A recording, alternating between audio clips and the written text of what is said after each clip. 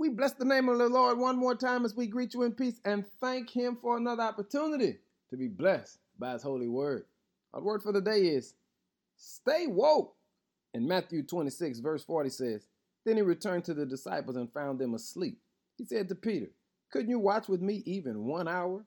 Keep watch and pray so that you will not give in to temptation. For the spirit is willing, but the body is weak. Peter made the drastic mistake that many of us make. He skipped prayer meeting. And what makes it so drastic is prayer meeting is the meeting that fortifies our soul. It's that which keeps us protected and guarded. It's that which keeps us walking on the path that God has to bless us. It's that which keeps our heart, our minds, and even our spirit headed in the right direction. So you cannot afford to miss prayer meeting. Here's what he did. After declaring his wholehearted loyalty to Jesus and even saying, I'll die by your side if I have to, Jesus asked Peter to do one simple thing. Pray with me. But when he came back, he was asleep. You know the story. And it makes me wonder, how many times do we make big declarations of faith but fail to do the small steps of obedience that lead us to fulfill these declarations? Here's what I'm saying.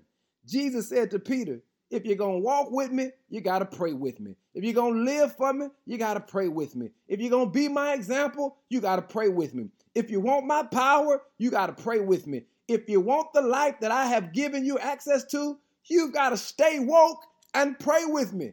Hey, family, how woke are you? Are you skipping prayer meeting or are you going to sleep during the time of prayer?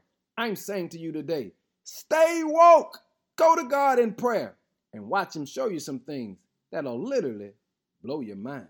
Now give God some glory. In Jesus' name, amen.